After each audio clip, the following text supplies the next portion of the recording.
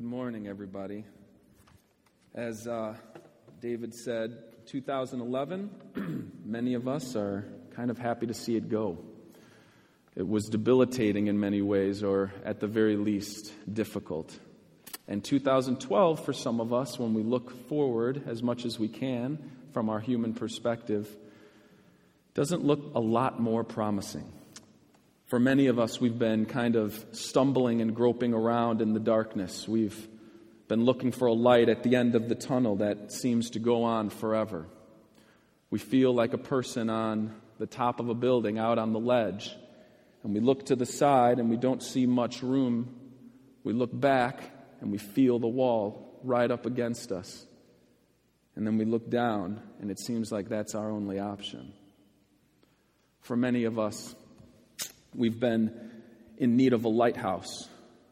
We feel the waves kind of crashing around us, and we need a solid place on which to stand, a solid place that when we're engulfed and surrounded by trials, by giants, where we're secure, no matter how bad it gets around us.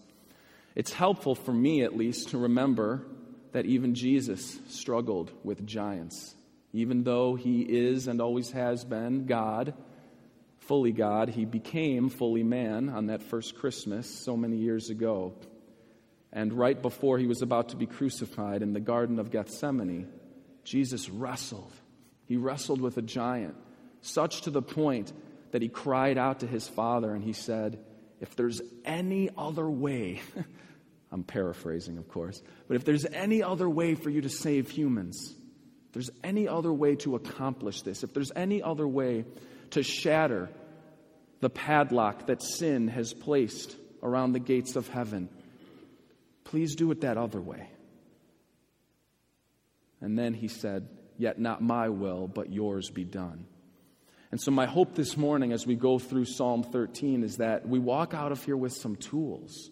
We walk out of here with a renewed confidence in the Lord that if he's provided tools for us to endure and persevere through our trial, if he's given us the means to get through our giant, then we can do it one step at a time. The journey of 1,000 miles begins with a step. None of us, if we've ever asked our children to mow the lawn, have tossed them a pair of scissors and said, good luck with that. No, we provide them a lawnmower, right? And we teach them how to do it. And so God, in Psalm 13 and throughout Scripture, is giving us tools to make it through our difficult times. My family and I were blessed to be at IHOP earlier in the week with my wife's brother and her two sisters. And we have this amazing 14-month-old daughter named Madison. And she's really cute, okay? But don't let the cuteness fool you. She has this thing, that's her.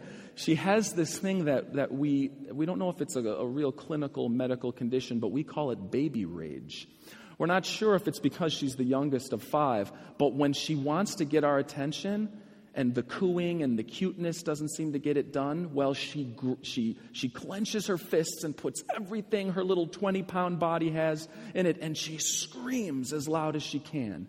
Now, I'm not going to demonstrate for you right now, but needless to say, it's strident, it's cacophonous, it's just overwhelming. And of course, everyone looks. And so we're in IHOP, and this was a day when it was pretty busy. I think it was actually Christmas Day.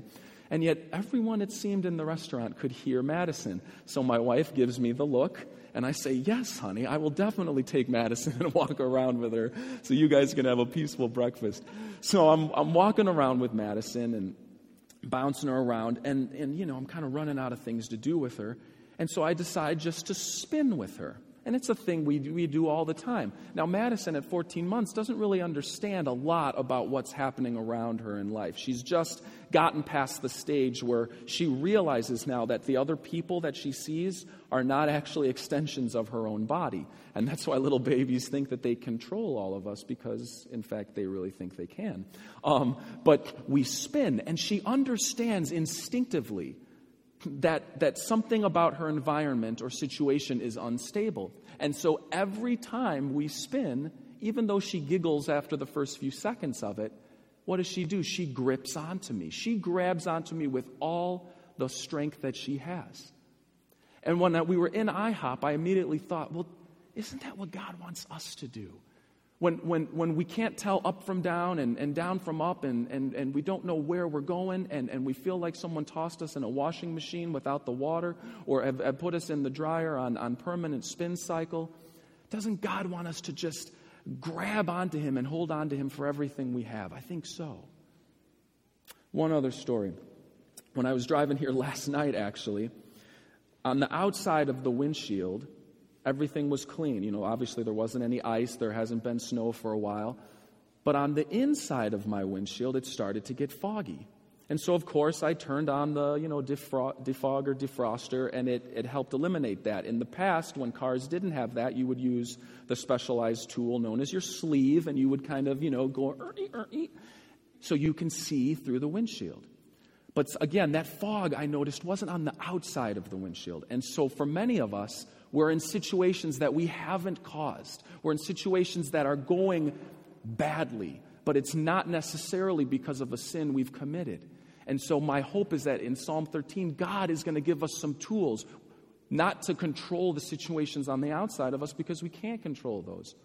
But we can control how foggy it gets on the inside of our own minds and hearts, where we're focusing so much on the trial or the giant that we take our eyes off of our Savior, that we're focusing so much on the things that are going wrong that we miss all of the things in our lives that are going right.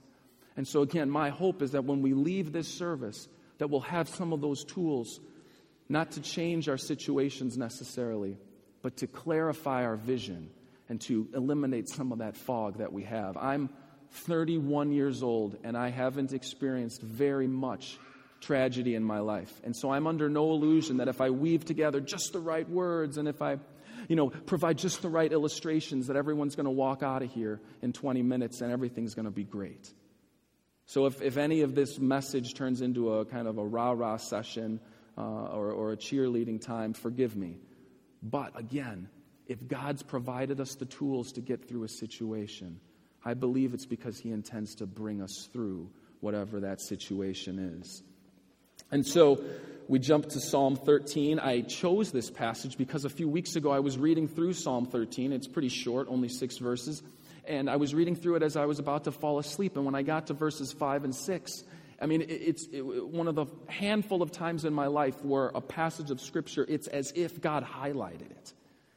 And I looked over at my wife, Sarah, who was also falling asleep, and I just said, I got to teach on this. God's telling us something. Sarah, I've read Psalm 13 before, and I've just kind of read through it. Okay, I finished a psalm. But it stood out in a different way this time, and I hope that it does that for you as well. So let's jump into it. For the director of music, a psalm of David. David says, "How long, O Lord, will you forget me forever? How long will you hide your face from me? How long must I wrestle with my thoughts and every day have sorrow in my heart? How long will my enemy triumph over me? Look on me and answer, O Lord my God. Give light to my eyes, or I will sleep in death. My enemy will say, I've overcome him, and my foes will rejoice when I fall.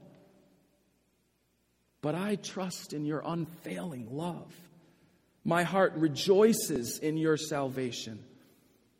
I will sing to the Lord, for he has been good to me." And so we know from the beginning that this is a psalm of David. And if there's anyone in the Bible besides Jesus who has kind of the street credibility to walk us through difficult times, it's David. Even at the age of 14 or 15, when Samuel comes to his father's family, and Samuel says, the Lord has chosen the new king. And then David's dad brings by all of David's older brothers, and Samuel says, well, it's none of these. Is there anyone else? And it's almost like, Jesse goes, oh yeah, by the way, we do actually have another son. I forgot about him. He's a shepherd out in the field. Let's just bring him in, but it can't be David. He was overlooked even by his brothers and his dad, and that probably wasn't just a one-time occurrence. David had to deal with that, being the youngest, being relegated to the role of shepherd, which was the least desirable role in a family back then. David had to deal with his best friend Jonathan's dad, Saul, eventually pursuing him with the fiercest warriors of Israel, trying to kill him. So he had to wrestle with that.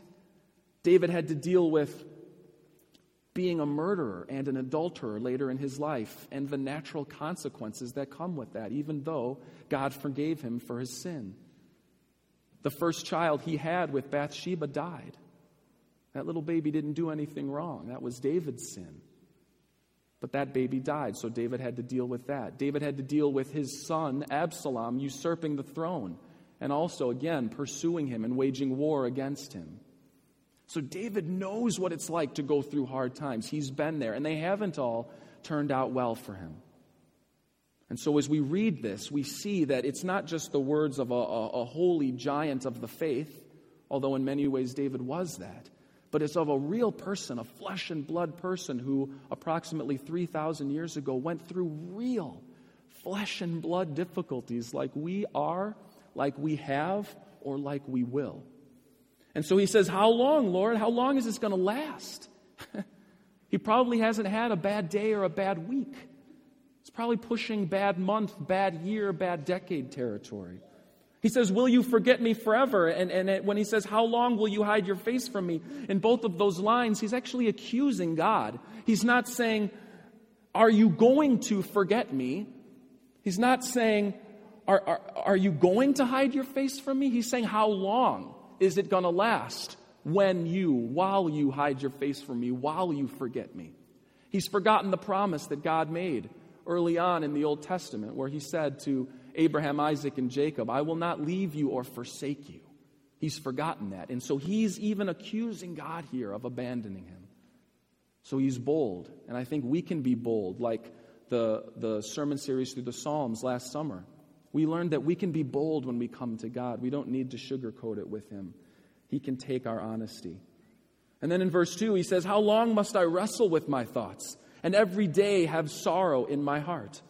And as I was reading through that, preparing for this message, it reminded me of a bathtub that's had a lot of people bathe in it, and how the water over time gets dirty. Right? We have 5 little kids at home, and there are some times where kind of 4 or 5 of them are going to bathe in the same bath water. And, it's during the summer, let's say, and they've been playing outside, and they're in the dirt, and they're chasing butterflies, and they've got grass stains on their elbows and all of that. And so we, sunblock and all these things. So we dunk them in the water. And every now and then I'll look over to Sarah, and I'll be like, it looks like the Ganges in here. I mean, it's dirty. Holy moly. And so we'll drain the water, and we'll drain that dirty water out, and we'll refill the tub with some fresh water.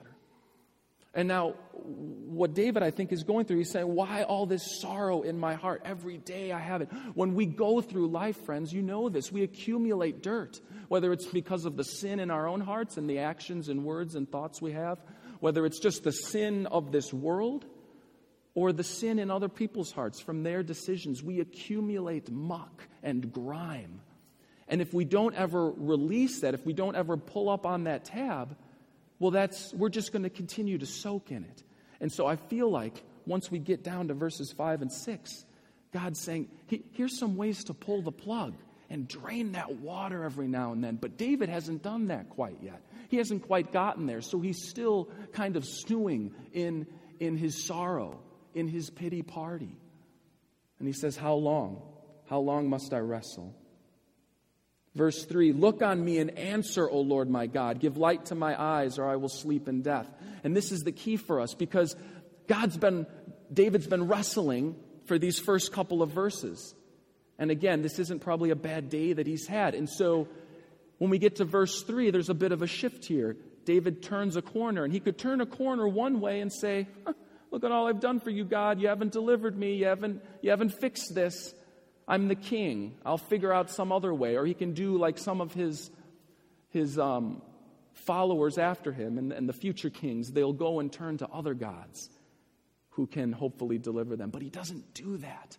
David continues to reach out to God for his relief and to God for his rescue. He says, look on me and answer, God. Give light to my eyes, or I'll sleep in death. He hasn't reached out for sin in this situation.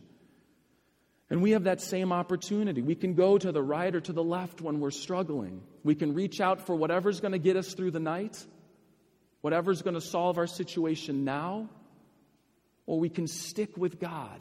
We can stick with Jesus and we can say, you know what, I'm not sure there's any biblical guarantee that this in the short run is going to work out.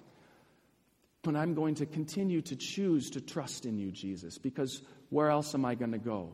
All the other idols are but carvings made by humans. You are the living God.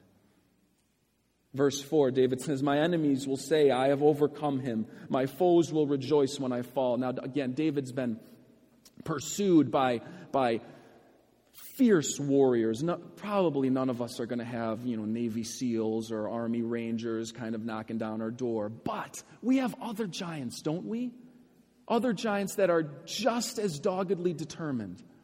We have giants inside of us, like depression and anxiety, fear and stress, uncertainty about the future, and doubt that creeps in. That's just within our own hearts that maybe people can't tell by looking at us when they pass us in the lobby, but we know they're there. And then we also have giants that we can't seem to shake that are on the outside of us. Giants like rebellious children, unwilling or unresponsive spouses who have hurt us deeply. We might have antagonistic neighbors, relatives, or co-workers. We might have failing health, deteriorating relationships, collapsing careers, and a withering standard of living. We've got enemies, those and thousands more that we face. But look at what happens when David gets to verse 5. He says, but I trust in your unfailing love, O God. He's looking at the present. And he's saying, right now, in the midst of all this chaos, the one thing I can control is my choices, is myself, are my thoughts and my attitude. And God, I am going to choose in the now to continue to trust in your unfailing love. I'm going to step out. I've been walking on the bridge of faith for many years. I can't see the bridge anymore. It looks like the next step is going to plunge me into darkness, but I'm going to step today as if the bridge is still there. I can't see you, God, but I'm going to continue to live as if you are real. I'm going to continue to obey you and follow you and worship you. I'm going to give till it hurts, and I'm going to keep pursuing you. That's what David's saying in the present. And so you say, okay, well, great. Yeah, well, how do you do that? Well, hold on. We got a couple of more tools in the belt here. He says, my heart rejoices in your salvation. So David's looking ahead to the future a bit. He's looking ahead to that day that God has promised, just like Jesus said about Abraham. He said, Abraham looked ahead to my day and he rejoiced. Abraham didn't get to, physically meet Jesus necessarily during Abraham's lifetime on earth, but he looked ahead to that promise that God the Father had made, and he rejoiced in it and was glad. And so that's another tool we have, friends, is to look ahead to what God has promised us. And there's this book I actually picked up from the dollar store, right? And it's called God's Promises and Answers. You can get it online or maybe at a dollar store. I cleaned them out because I give them out to students. But it's filled with Bible verses, but not exactly like a regular Bible where it's, Genesis to Revelation. These are Bible verses grouped by topic. So what to do when you're feeling overwhelmed, what to do when you're, you have a relationship that's on the rocks, what to do when you have doubt, what to do when you experience fear, and it's got a bunch of verses. Now, what's helpful about this is that this is a book that you don't read cover to cover, but you reference it like an encyclopedia. And when you're going through a specific trial or facing a specific giant, you can turn to this and it gives you some verses. But what's also great is that when you read a verse and you say, wow, that verse in, Haggai really helped me. I've never even read that book of the Bible before. Then you can go to your regular Bible and read the chapter before and the chapter after and get the full picture of God's hope. So I think what David's doing is he's saying, look ahead to what God has promised us. Look ahead to those promises and cling to them like handholds up the mountain of life. And then I think also there's a bit where he talks about salvation where there's a little bit of heaven for us thrown in there, where God has revealed enough about heaven in Scripture for us to get excited about it. It's not just this ethereal place that, well, we don't know until we get there. Well, there's a lot that God has revealed about heaven in the Bible, and I think He's revealed that to us to encourage us and to spur us on, to help us to look forward to the fact that someday it's all going to be perfect, that as bad as our time is right now, it's not always going to be this way. And that's the great lie that causes us to do terrible things at times, is we think it's always going to be this bad. And God's like, no, it's not even close, right? I was reading in a book on heaven by D.L. Moody this week, and he said, the length of our time on earth compared to eternity is no greater than the drop of dew to the Pacific Ocean. This life is temporary, and when times are going really bad, that's a good thing. That's a thing for us to cling to. And not only is this life temporary, but the life for those who have trusted in Jesus as their Savior, the life that God is preparing for us, it's forever and it's perfect. It's amazing. It's never there's not gonna be any betrayal, there's not gonna be any cancer, there's not gonna be any of those things that wreck our lives. Jesus said, I go to prepare a place for you. And if the architect of the universe, the architect of life, if the author and perfecter of our faith is designing our eternal dwelling place, that's a pretty good thing. I think I want to soak in that truth for a while. I think I want to go to the Bible Concordance online, type in heaven, type in the kingdom of God, and just read the hundreds of passages of Scripture that God has provided on that topic, because it's exciting for us. It provides that lighthouse beacon in the distance that we say, God's bringing us to that point. He promises, Jesus promises to come back for us and to bring us where He is. And so let's focus on that. Let's look past the giant that we're facing and have the long view of eternity. And anyway, so I hold up this pamphlet because there's this group called Rose Publishing online that sells all kinds of great pamphlets like this that you can read through in 10 minutes. This particular one's on heaven, and it costs like $3 or $4. And you could keep this in the glove box in your car or in your briefcase or at home. You can, put it, in the kitchen or something and just reference it every now and then and get that long view. And finally, I'm running out of time, but I'm actually going to finish. This is the first time in like 4 years of being able to preach in the adult services that I'm going to get to finish my message. I'm so excited. So in verse 6 then, so David's talked in verse 5 about in the present, in the now, I'm going to choose to continue to trust in you, Jesus. I'm going to continue to follow you, Father. I'm going to look ahead to what you've promised for me. I'm going to look ahead and rejoice in what you're preparing for me.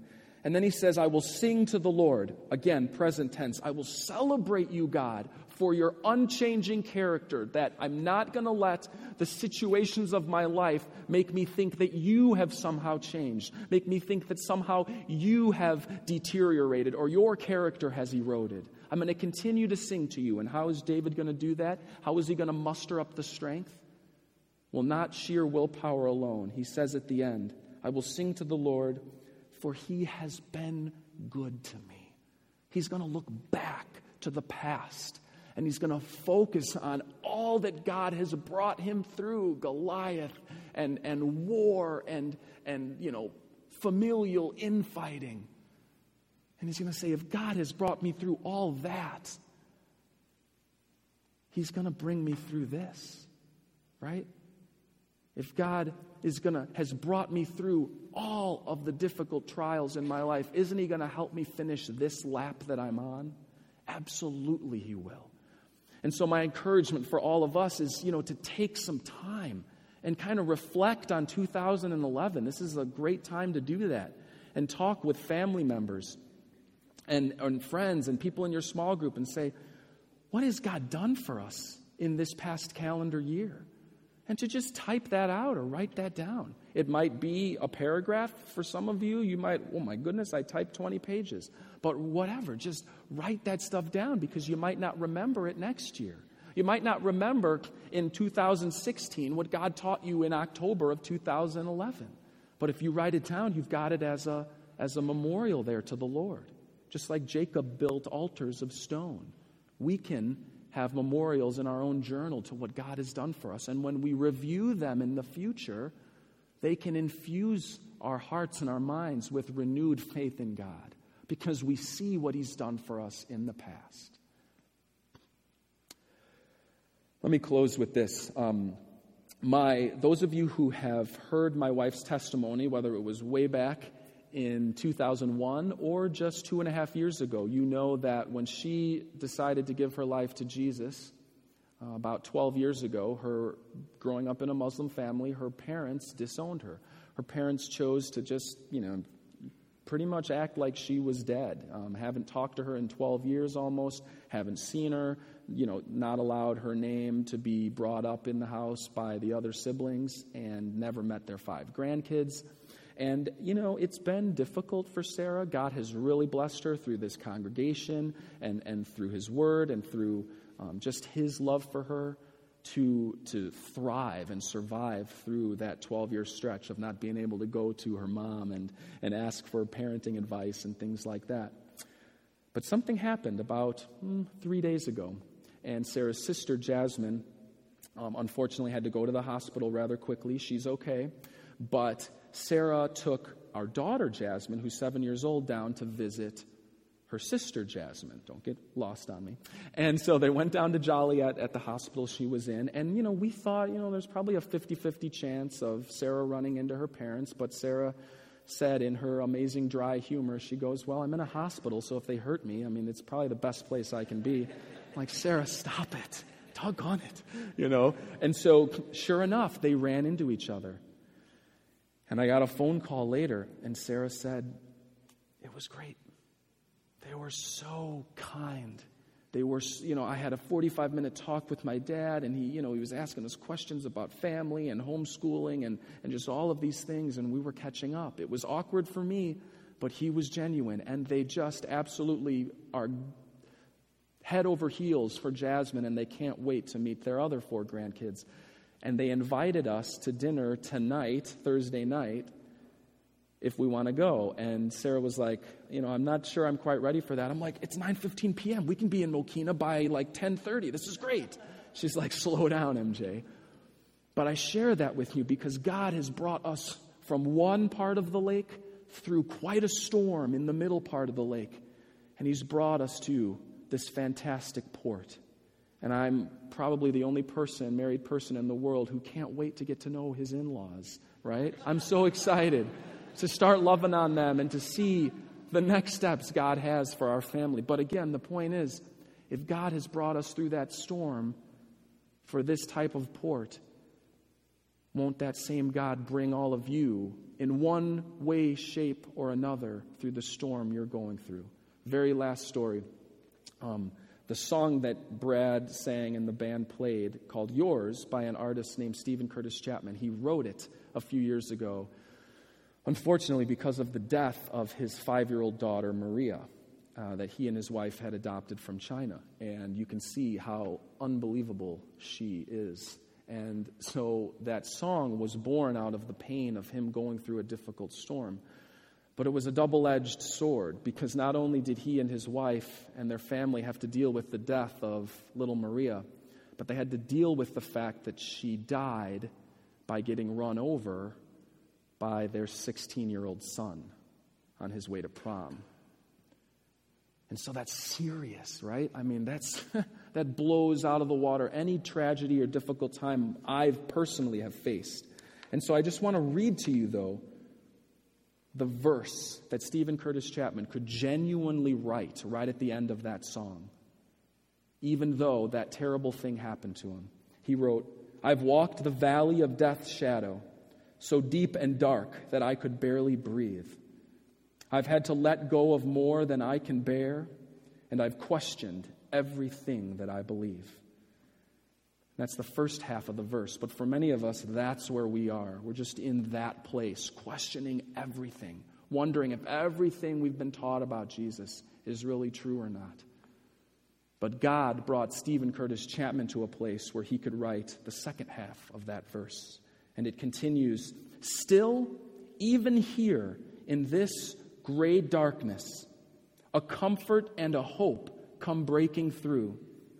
As I can say in life or death, God, we belong to you. And so he is trusting where that precious little girl of his is right now. He knows that this life that he can see with his physical eyeballs, this isn't all there is. And it comforts him. It's a down coat on a cold day that doesn't raise the temperature on the outside, but it does help him stay warm as he trudges through the barren cold. And so he trusts in that. So my friends, it is my prayer again that as we close this message and as the band comes back up here, that we'll choose in the middle of our storm to continue to trust in Jesus in the present, that we'll look ahead to all he's promised us, and we'll look back to all he's done for us. And it will give us the strength to keep taking our steps one at a time to follow him. Let's pray. Holy God, I thank you so much that you are the God who transforms Abrams into Abrahams, Sarai's into Sarahs. You transform Saul's into Paul. You help us to become who you made us to be. You take coal and turn it into diamonds. You take slimy caterpillars and turn them into gorgeous butterflies. Thank you, God, that you are transforming us and making us to be who you want us to be. And God, I just pray that you would help all of us hang on to you like baby Madison hangs on to her papa. That you would help us, God, not to give up on you. That you would help us not to believe the lie